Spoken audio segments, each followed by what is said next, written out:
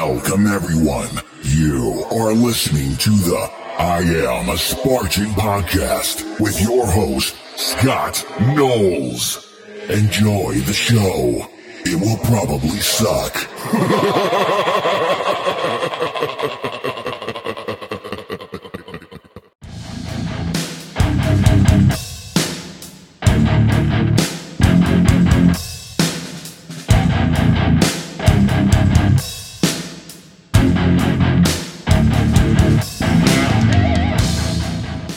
Hey everybody, welcome to another episode of I'm a Spartan OCR podcast. Tonight I interviewed a really cool guy named Daniel Leshweski. I probably still did not say his last name correctly. But we talked a lot about obstacle strategy and training.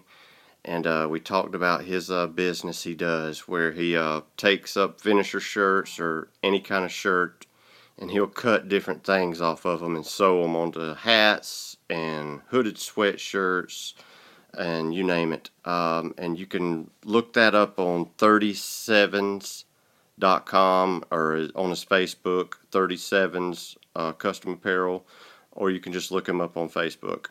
But it's kind of a long interview, but it's very good, and I'll just go right into it. Hey, what's up everybody?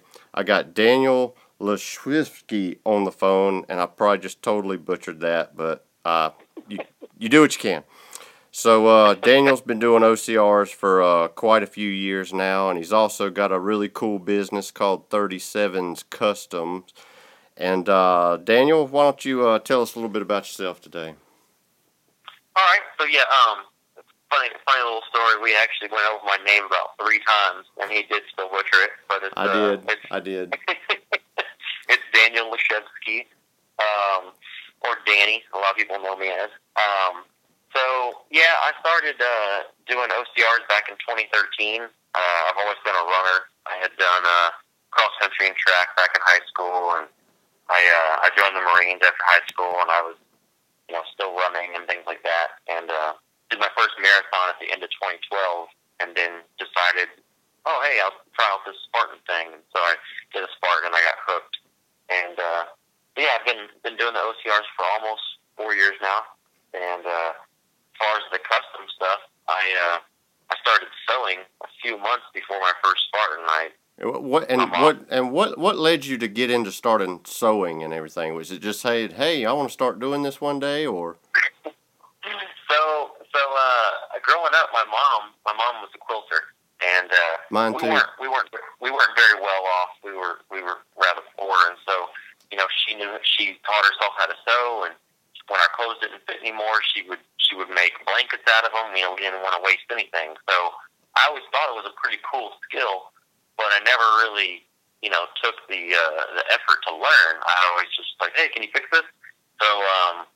So early 2013, I had taken my jeans, my favorite pair of jeans, to my mom so many times that she finally was like, I'm just gonna teach you how to do this yourself. So she sat me down at the sewing machine and gave me a quick tutorial, and I was like, man, this is awesome. I kind of have an addictive personality, right? So, I was like, I want to sew now, and so I went out and bought a sewing machine and bought some fabric, and I just started making pillowcases because she said that's the easiest way to learn. And so I started making pillowcases, and I did that all through 2013 until I had ran a few Spartans, and I had these shirts. You start to build up all these finisher shirts, shirts you buy for the venues and stuff, and it gave me the idea to cut them up and sew them onto a hoodie. And let me tell everybody, that's listening, Daniel is a wizard with this sewing machine.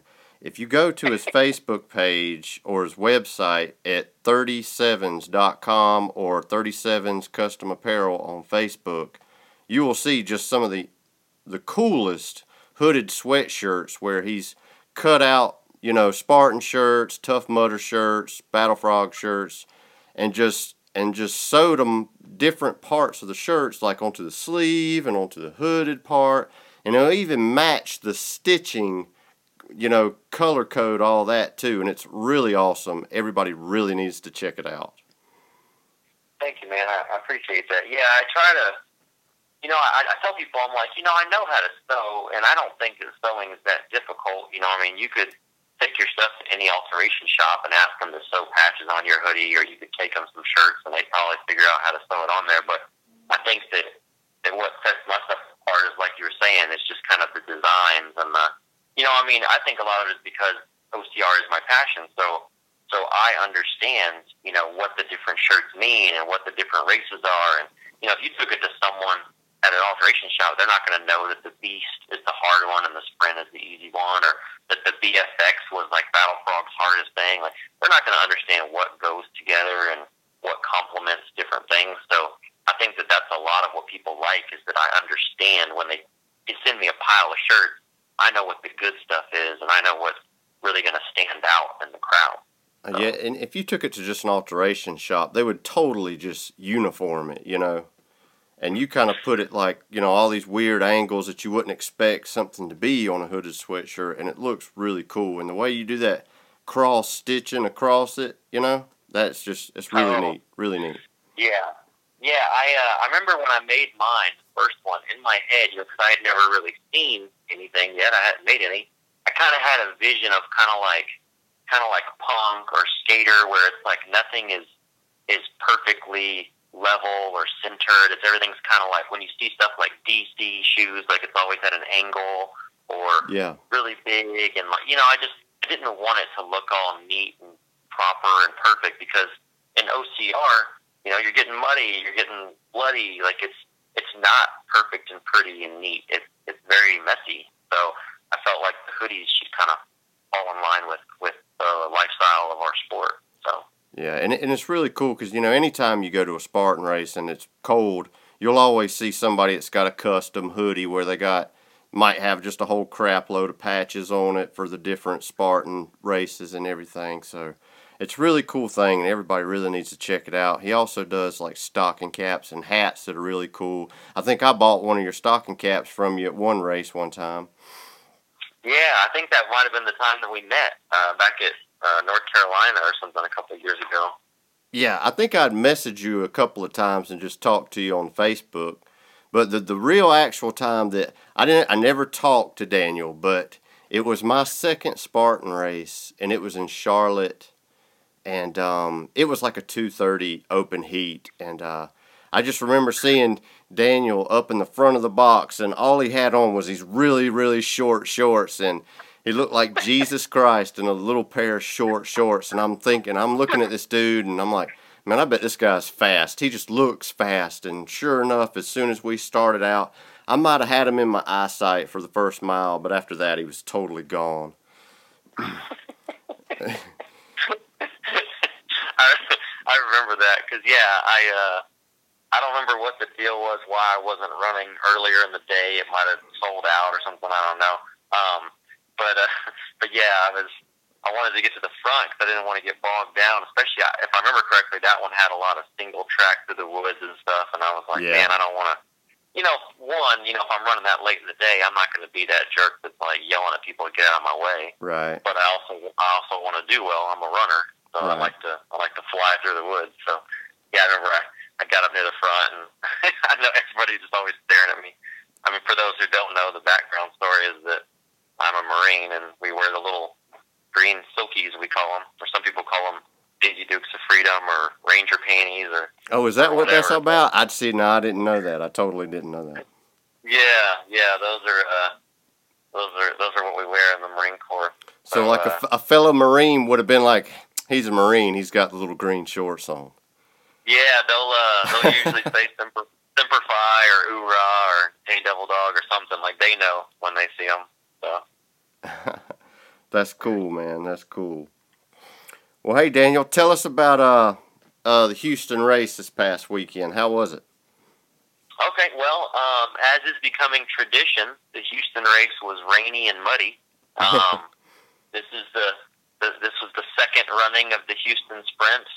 Last year was just, a mess. It was just, I remember it was my first race coming back from injury, and I've been injured for about 4 months. Now, I remember that. You had like a foot injury, wasn't it? Yeah, my foot. I don't even know what I did to it, but it was just hurting really badly. And Like of course, plantar you know, fasciitis or something? man, I really don't even know, but I heard it at a Spartan in the Temecula Beast Yeah.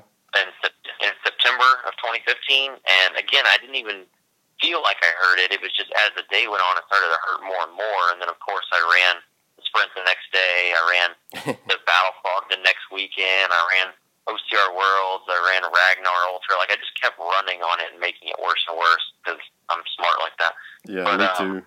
But yeah, so then I finally took like 4 months off, and I was like, started training, and I was like, yeah, I can't wait to start the season. I'm going to run this Spartan race. And it just rained and rained and rained, and when we got there, it was just this muddy mess.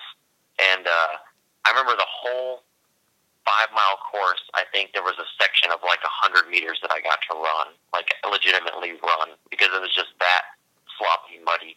Damn. And cars were all stuck. I mean, it was like, it was just crazy. And so, of course, this year, weather's been pretty nice, and then all of a sudden this week, it was just started raining, and it wasn't as bad, but it was definitely, it was raining, it was muddy.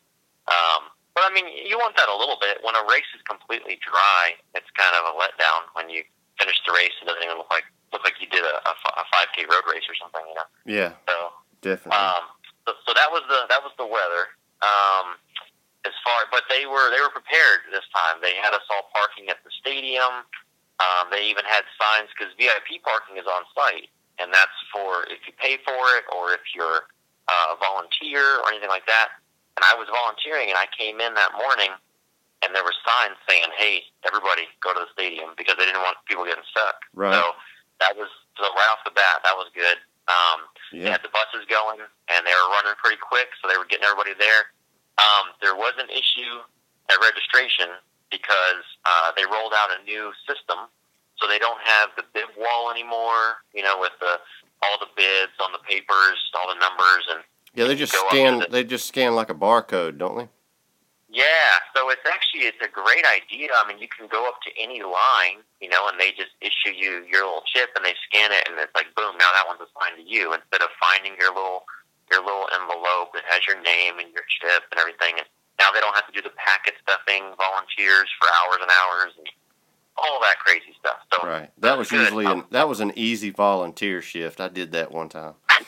That's true. It's monotonous, but it's totally easy. It usually only takes about 3 or 4 hours, depending on the race. Yeah, it was kind of a giveaway free race. You know, you only had to work a couple hours just packet stuffing. You know. Yeah. But so your little life hack is gone now for your free race. But the problem apparently with this new system, or at least because now they first were doing it, was that the internet was down. I don't know if it's because of the weather or what. Oh, so, I bet that is a problem. Then, so what they were having to do, I believe, is they were having to just basically do a manual thing, like write down the barcode and the person's name, so they could enter it in later.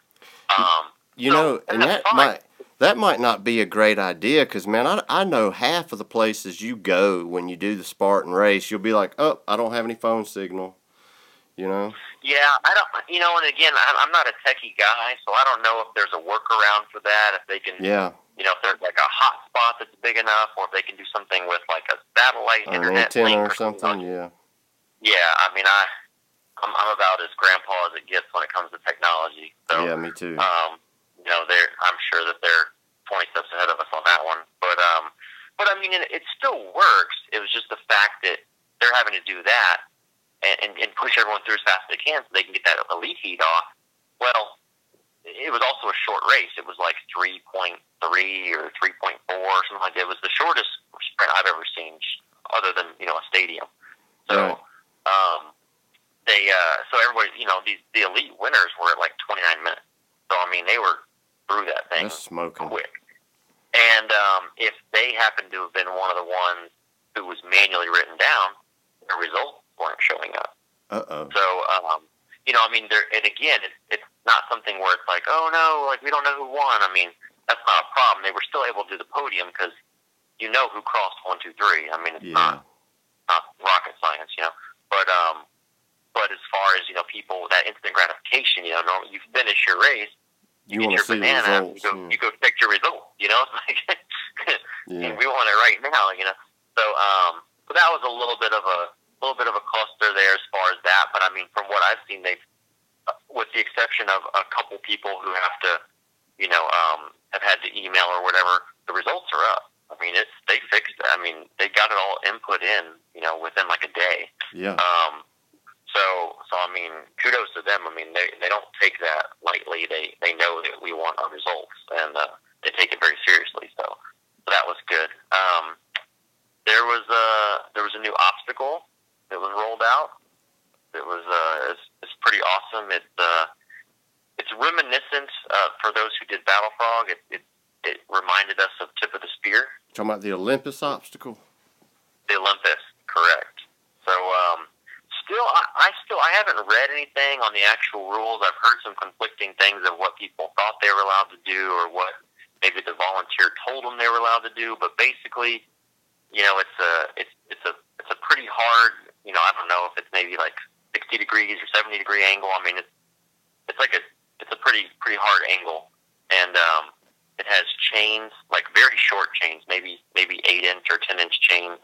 It also has little rock climbing grips that are plastic. They're honestly a little bit slick. I didn't use them because I was worried that my hands would split because it was raining. And then there's also holes that are maybe 3 to 4, maybe 4 inches in diameter. And when I went through, I was told you can use any of those with your hands.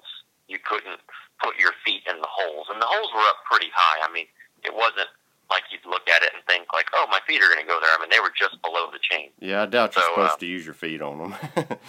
Right. I mean, that would come on. But some people did it, and it was one of those things where, like, as soon as your toes go in that hole, they were like, burpees. And they were like, oh, no. I didn't know. Exactly. So, but I pretty much just used the whole way. I mean, they were spaced not so far apart that you couldn't do that. I just, again, with the chains and the plastic grips with the rain, I just didn't want to take the chance. But that was, I think a lot of people were burpeeing that. I mean, it definitely takes some upper body strength and some thought. It's not one of those obstacles you can just run up to and like muscle through. You have to kind of think about your placement and body position and all that kind of stuff. So right. I like the, yeah. I saw a video that they posted, and it was an open heat, and they were filming people doing this obstacle, and I noticed that some of them would, they would grab the holds, and some would put their feet flat on it, and then there was some people that were putting their knees up against it, and then I just seen one guy just totally use nothing but his arms, and he just kept his body pretty much straight. Which way did you do it? So I used a similar method of what I used to do with Tip of the Spear, and that was basically my arms were kind of at a 90-degree angle, right? So I had my elbows and my forearms basically flat against the wood, right? And then I would use the ball of my feet, so the grip on the ball of my feet, and my knees. So if you can picture, I was kind of like almost looked like maybe like a frog or something. Like I was kind of in a crouching position, and just tried to kind of stay close because if you lay flat out on your stomach, you're having to basically do a pull up every time. Oh yeah. You transition to that next one, and that's going to kill you. I mean, that's going to wear you out. And to me, it looked like if you put your feet flat on it, it's almost like you're putting your weight against your arms, so it's almost kind of looks like you're trying to pull your arms away from it if you put your feet on it flat. So the way you're talking about doing it is the way I was thinking about doing it.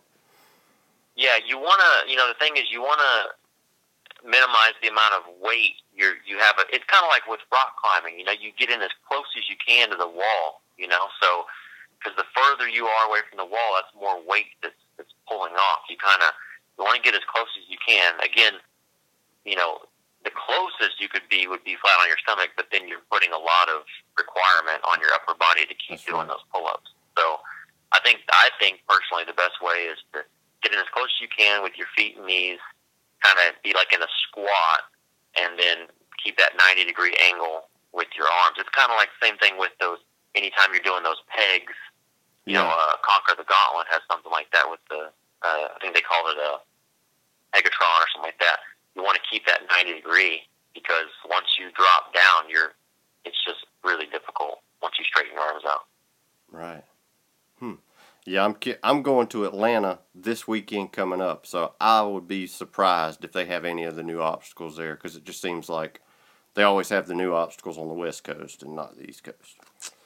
So Really? I'm curious to see. I was happy to see a new obstacle, because it does feel like, you know, they kind of always have the same obstacles, you know. I mean, for the most part, there's a couple that they rotate in and out, but I hadn't really seen like new stuff, you know. So I liked that one. I thought it was good, and the monkey bars were pretty challenging. I mean, I felt like they were spaced out decently far, and they were, you know, going from low to high, you know, like pretty good. Like I think a lot of people, plus with the rain, you know, again, that's a game changer, the rain. That is a game changer for sure.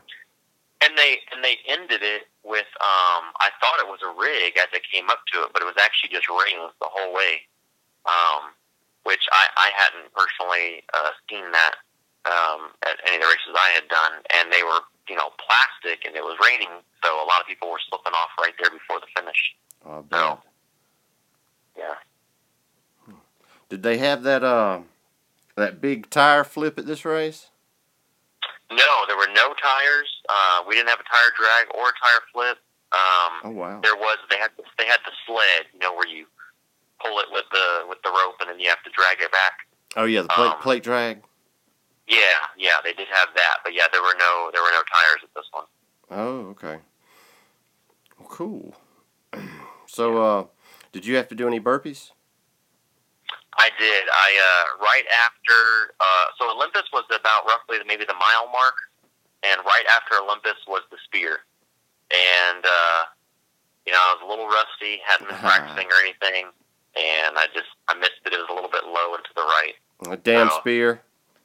I know. That was the only one, though. Everything else was good. I actually ran in the competitive wave, and at that point I was in, like, 4th place. And the other guys the other 3 were right in front of me. When I ran up to the spear, they hadn't even thrown their spears yet. Right. They all made it, and I missed it. Oh, man. And then I just couldn't catch back up after that. Oh, so I ended up, well, again, the results aren't official right now. They still have, you know, like I said, onesies and twosies to get figured out. But right now it says that I got 7th overall in the competitive. So. Dude, that's awesome. And I seen your time. You were, you know, it was like 41 minutes or something like that. Yeah, it was 41:27. There's a guy that got 41:26. I mean, he was right there. We were on the rings, and I wanted to try and pass him, but it was slippery and wet, and I was worried. I was like, I'm going to sit here and try and beat this guy. I'm going to slip off, and then 20 more are going to pass me while I do my burpees, you know. Oh, that sounded like it was a photo finish. It was pretty good.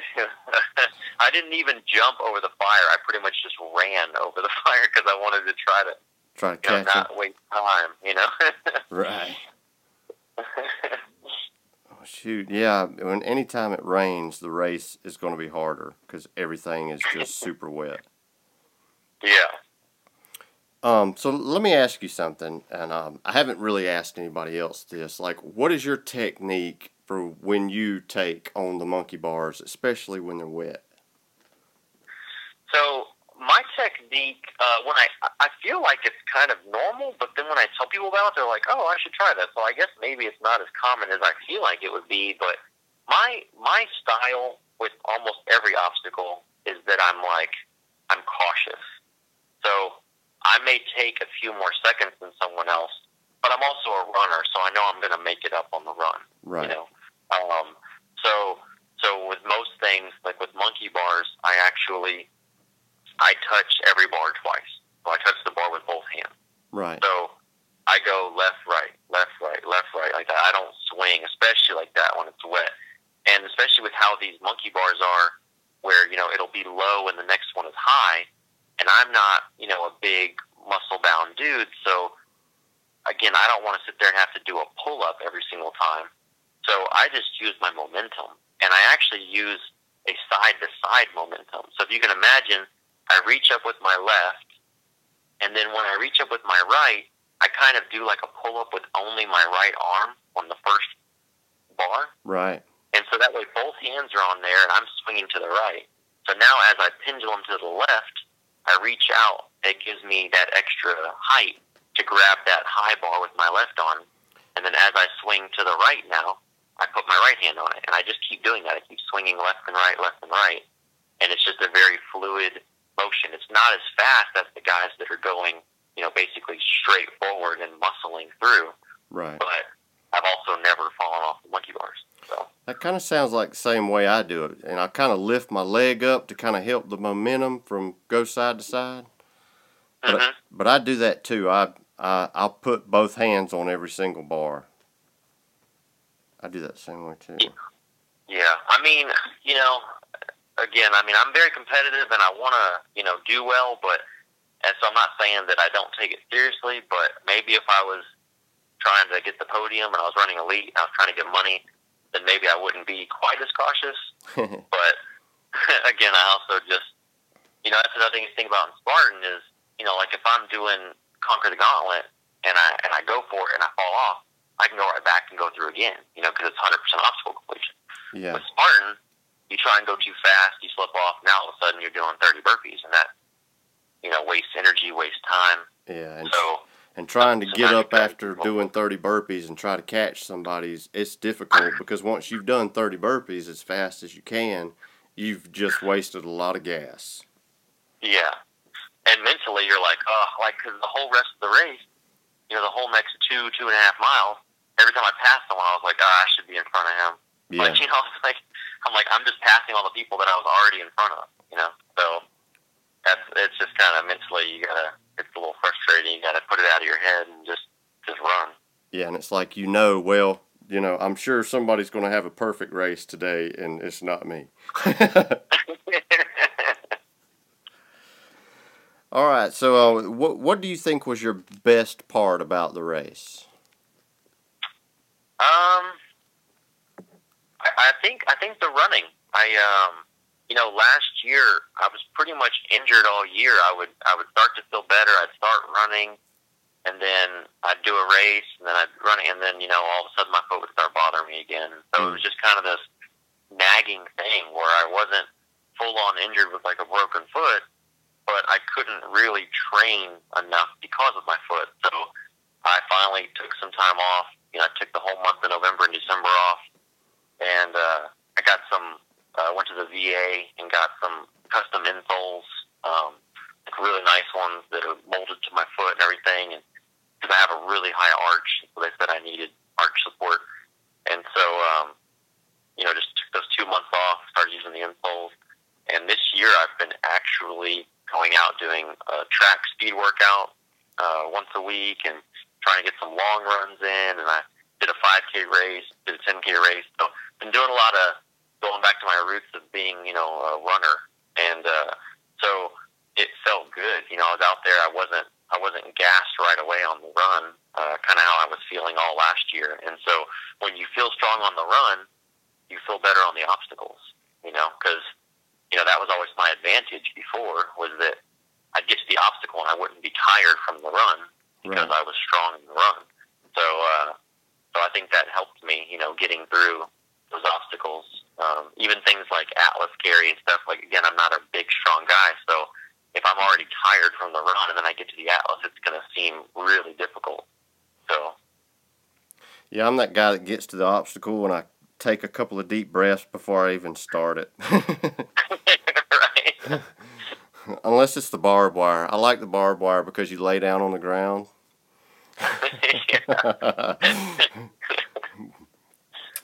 Okay, yeah, there was a pretty long stretch of barbed wire. It was pretty good. I know they're getting where they are really starting to use spend a lot of money on barbed wire, I've noticed. Well, and this was in Texas, so we got plenty of it, Yeah.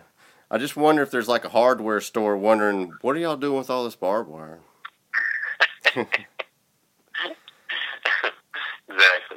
Okay, well, you already told us that you missed the spear, so I asked you what was your best part about the race. What was your worst part about the race? Was it pretty much missing the spear? I think so. I mean, that obviously that was well. I guess missing the spear sucks, but also like I hate burpees. I mean, I know everyone says they hate burpees, but I really do. Like I don't ever do them. There's that 100 burpees, 100 days, 100 burpees group. I don't know how well you're familiar with that, but Yeah. they do this thing. They do 100 burpees every day for 100 days.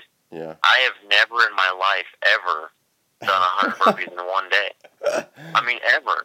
And it was even a joke. Like they added me to that group just as a joke, and I would post stuff in there saying how much I did not like burpees. And this one girl was like, "Why are you even in this group?" I was like, "So that I can speak out against burpees." Like I don't know what. It's a protest. It's a protest.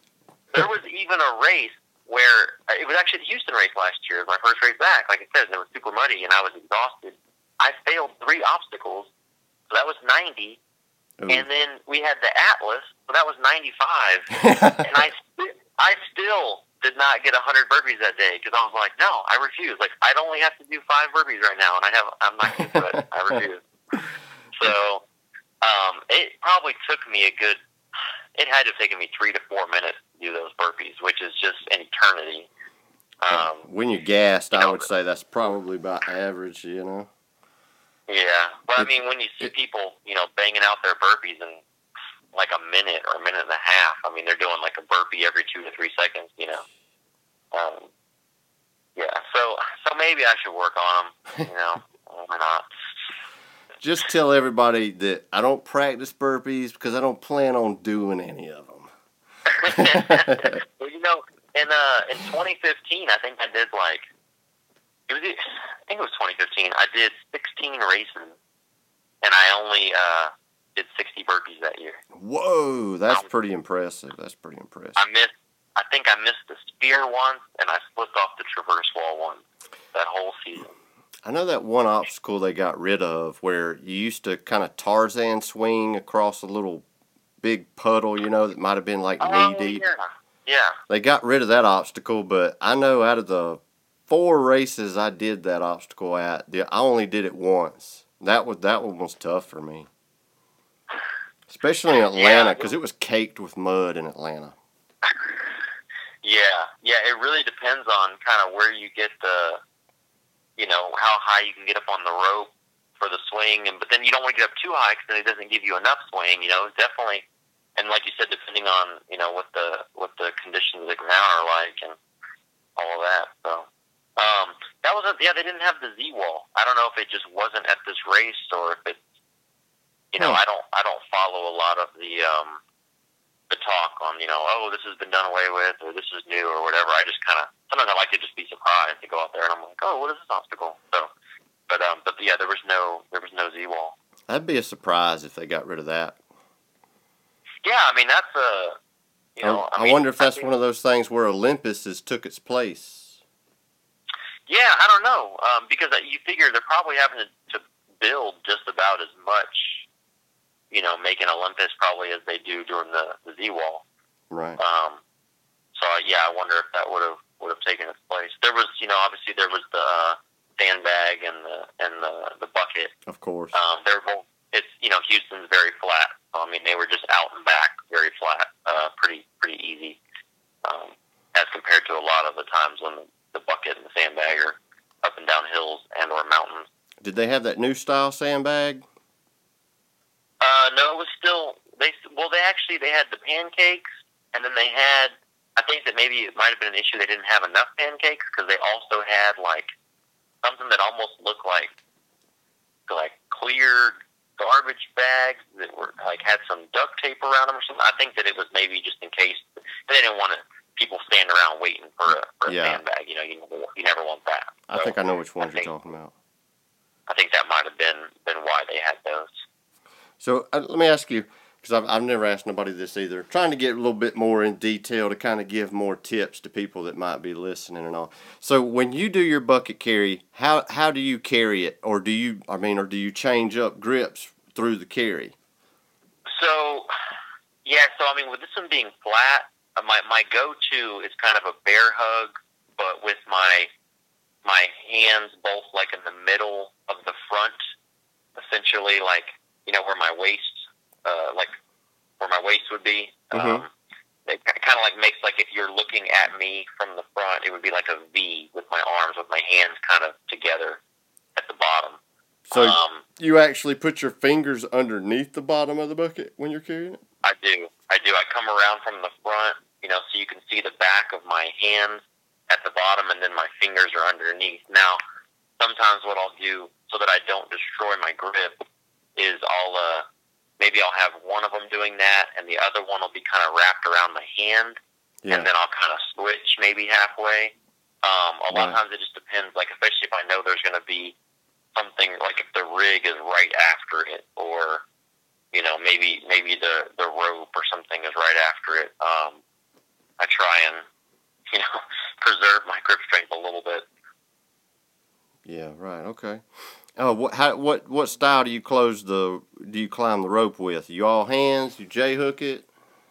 I think it's the J hook. It's where, you know, I kind of like, I put the rope between. It's directly when I walk up, the rope's directly between my legs.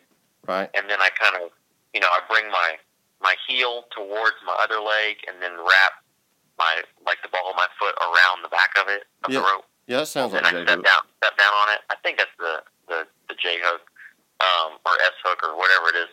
I do that to ensure that I don't, you know, gas my arms out.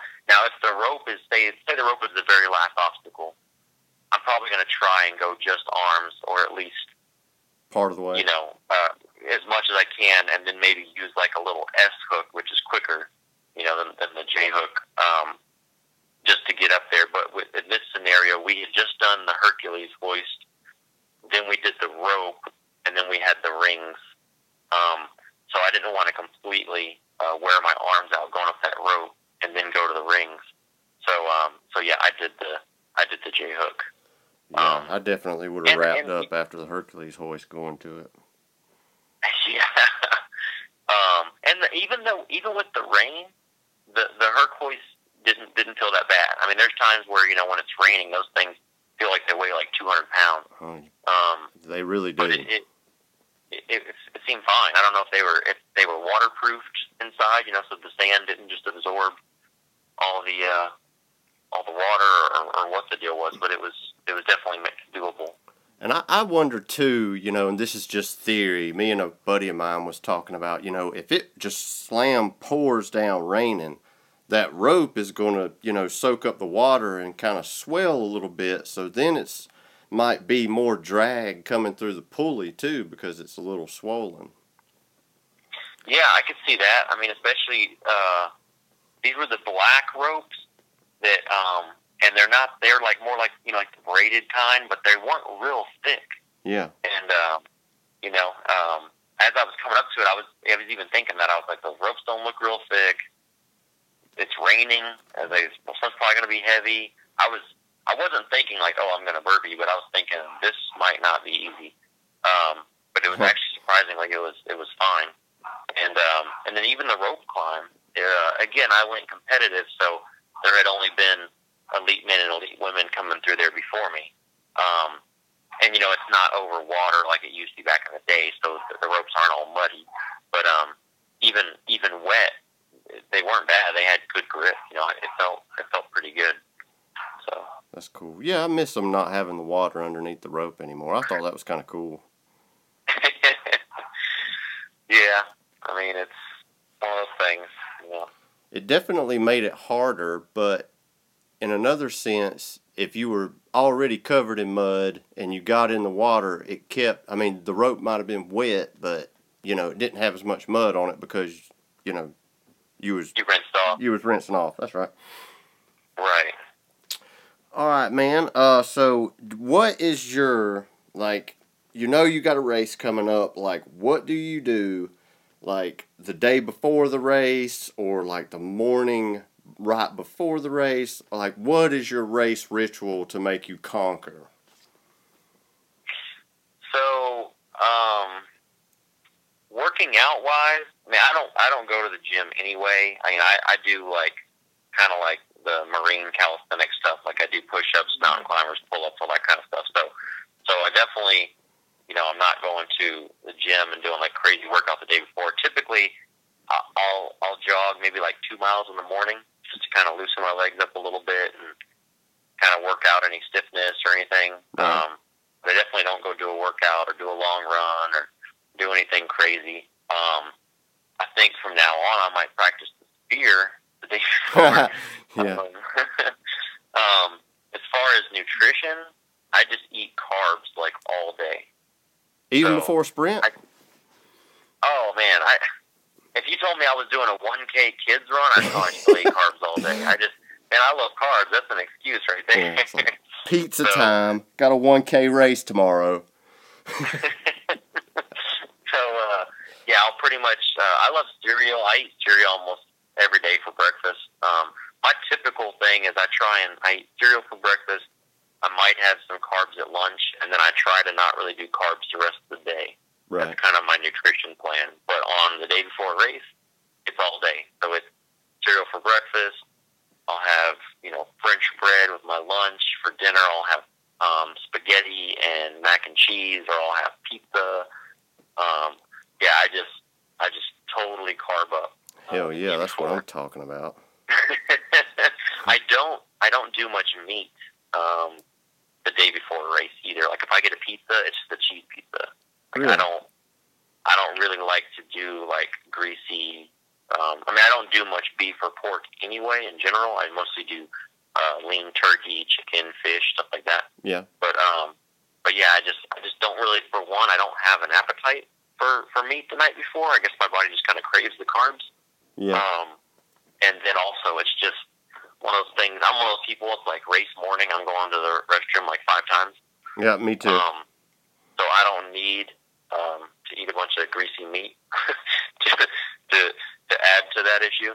So yeah, that's kind of and I like sleep. I know some people operate on like 4 or 5 hours of sleep a night. I like to get like 8 or 9 hours a night. Yeah. So the night before a race, I definitely like to make sure I get a good amount of sleep. Right. So what, like, do you do anything like the morning of? Like, what you eat for breakfast the morning before a race?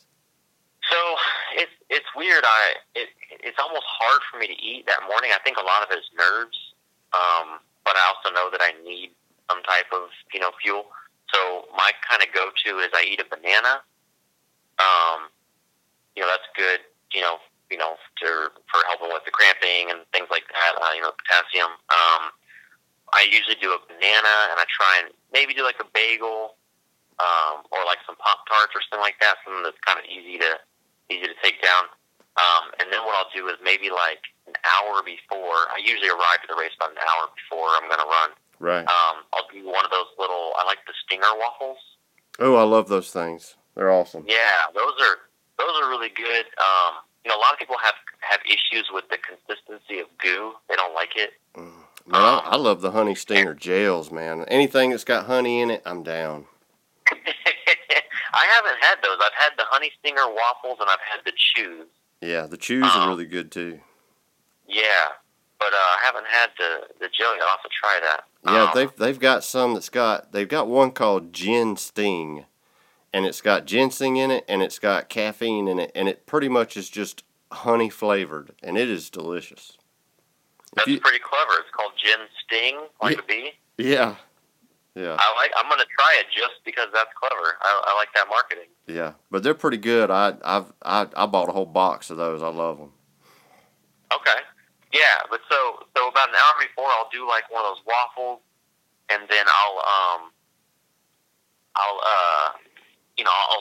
go for like a little jog. Like I like to jog maybe like a half mile or maybe a mile, just to get loosened up, and then maybe 10 minutes before I do a goo, and then I have a goo with me for about halfway through the race.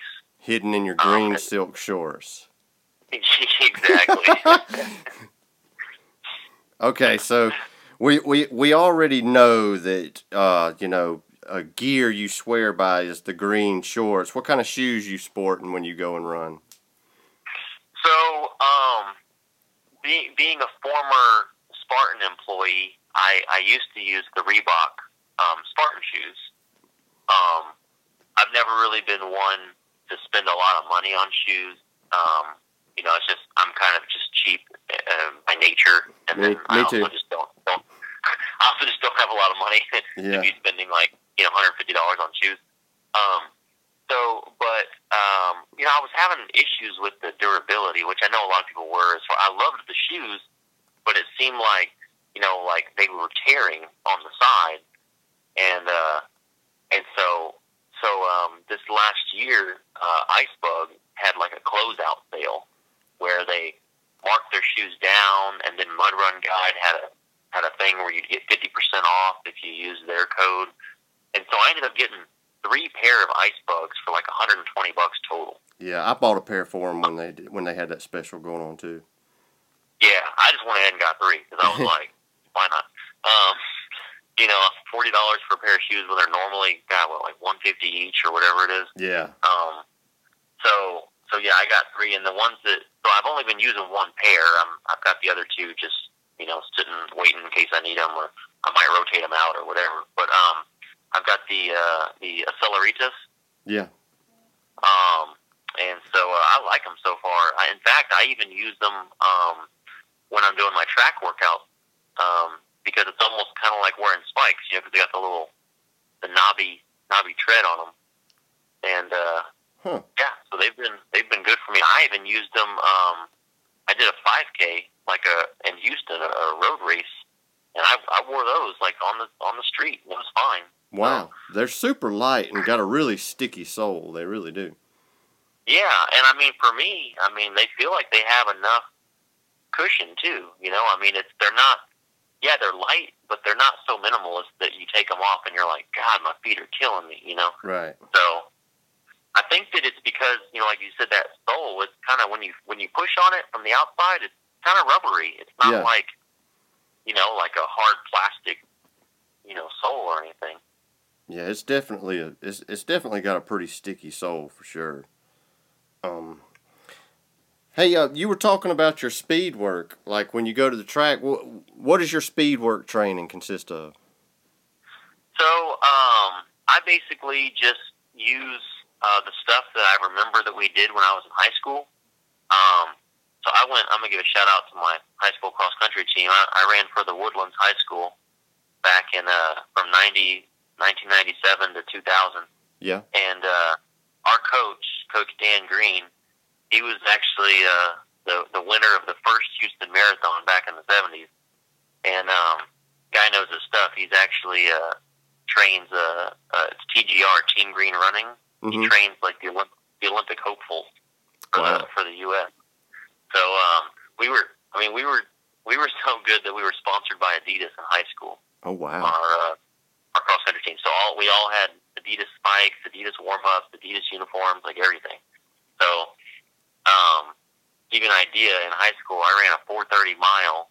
Wow! And I was 10th best on our team. I didn't even make varsity. Dang. So it was it was cool that we had really good program, but it sucked that I was like had to sit in the stands. 'Cause that's a super fast mile, man. Yeah, my best friend, he was our best runner. He ran a 4:09. Wow. So it was pretty competitive.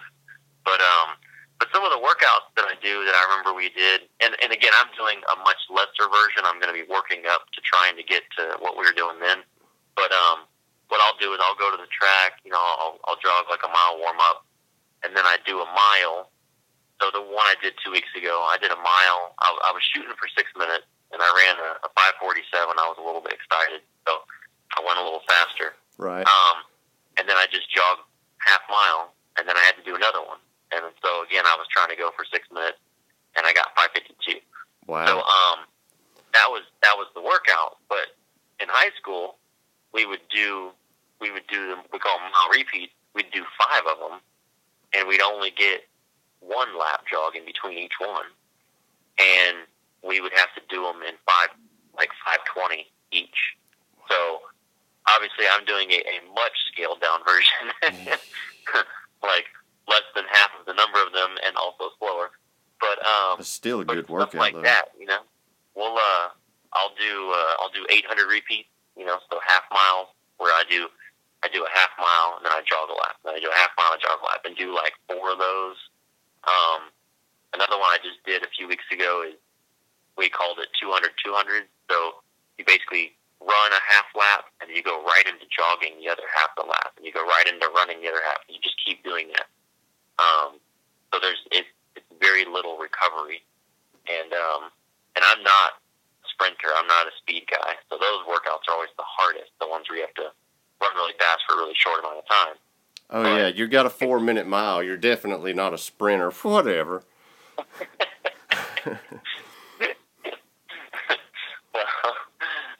Well, I mean, for instance, my quarter mile in high school was 56 seconds, and we had guys that could run like 47. So that's a big pretty difference. big difference. Yeah. So, Well, and a true sprinter will tell you that a mile is not a sprint. They think a mile is a marathon. oh, yeah. Yeah, they're all about that 200, aren't they? Or is it 100? Yeah. 100? Yeah. Well, Daniel, what's your next big race, man? So actually, in 2 weeks, next Tuesday, I'm flying out to LA, spend a few days out there, and then I'm doing the Toughest Mudder, the 8-hour one they're introducing this year. Oh, yeah, that ought to be cool. Yeah, I've never done even a regular Tough Mudder, so of course I figured why not do the 8-hour. See, I've never done one either, but they're bringing that 8-hour one here to Atlanta too. But I'm going to be at the New Jersey Beast, so I'm going to miss it. But me and some buddies were really wanting to do it. Are they going to do it at night over there too? Yeah, it's actually from midnight to 8 a.m. Yeah, that ought to be a cool run. Yeah, I actually I was pit crew for my buddy Ross Smith for World's Toughest Mudder last November. Yeah. And that was kind of my first experience of Tough Mudder, and I was like, man, this is awesome. And so at the brunch the next day, they announced this whole Toughest Mudder thing, and I was like, oh yeah, I'm doing that for sure. Yeah. So I mean, when I did Battle Frog Extreme, it was like 7 hours. So I'm like, well, that's pretty close. So. Yeah. Yeah, I don't know if I could handle 24 hours of running. It'd probably be like maybe 6 hours of running and the rest would be walking. Yeah, well, that's another thing. That's why I figured, okay, this is a good, baby step towards Yeah, definitely. maybe doing all this stuff. So. Yeah, that's what I was thinking too. Do the 8-hour one, and that's just a good test to see if you could do, World's Toughest. And you're getting the worst of it because it's all at night. So you're experiencing like the worst segment of World's Toughest Mudder in a small dose. Right. Because I was like, of course they couldn't make it from like 6 a.m. to 2 p.m., Yeah. But that's good though. I mean, yeah, like you said, you get that bad part out of the way and give yourself that mental strength to know that you can do it again. I have no clue what the temperatures are at in California. Is it going to be cold when you do that race? Man, I'm pretty sure it is. Because it's at night and it's not, they're calling it like the LA or whatever, but it's really San Bernardino, which is like the desert. Yeah. So, just like World's Toughest, where in the middle of the night it gets really cold. That's going to be a disadvantage, is that I don't own a wetsuit. And I'm damn sure not going to go buy one. So I either need to get a friend to hook me up, or find something on Craigslist or something. I don't know, but again, it's only 8 hours, so I think I might be okay with maybe a rash guard or something, or maybe someone's listening to this and they're laughing because they know that I'm going to die without one. Yeah, man, that's going to be a fun race though. I don't know. You might be all right with just some thermal compression, Yeah. Well, as long as you stay out. moving. I'll let you know. Yep. Well, Daniel, man, we're getting close to an hour here, man. I don't want to hold you up anymore. But, man, I really appreciate you talking to us today. You want to, let anybody know where they can find you or anything about 37s? Yeah, absolutely. Another thing we didn't touch on was that I have Instagram. I know a lot of people are into Instagram. I begrudgingly like held out forever, and then I finally got one, and I actually am glad I did, because as far as people wanting to see my work, it's just so streamlined. Yeah. It's not like Facebook where you have to scroll through everything. I mean, it's just all right there. It's all pictures. So that's actually really nice. So my Instagram, kind of long, but it's 37s, and for those who don't know, you spell out the number 30, so it's THIRTY. Then it's the number 7, and then the letter S. As far as my Instagram, they can find it through my name, but it's 37s _custom _apparel. So, and then same thing with Facebook. They can just search 37s from a business page, and then my regular Facebook as well. They can friend me on there. So. Hey, man, I got some work I'm going to send to you, too. I've got a hooded sweatshirt that I got from Spartan. It's a really nice one, and it needs some extra stuff on it.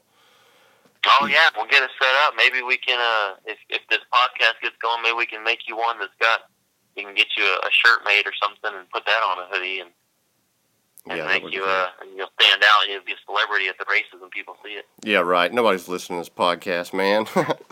It's just me and you talking. It's just me and you talking. I'm not recording this. It's all in my head, man. No, but that was one thing I wanted to ask you. You call your company or your little thing, your business, you call it 37s. How did you come up with the name 37s?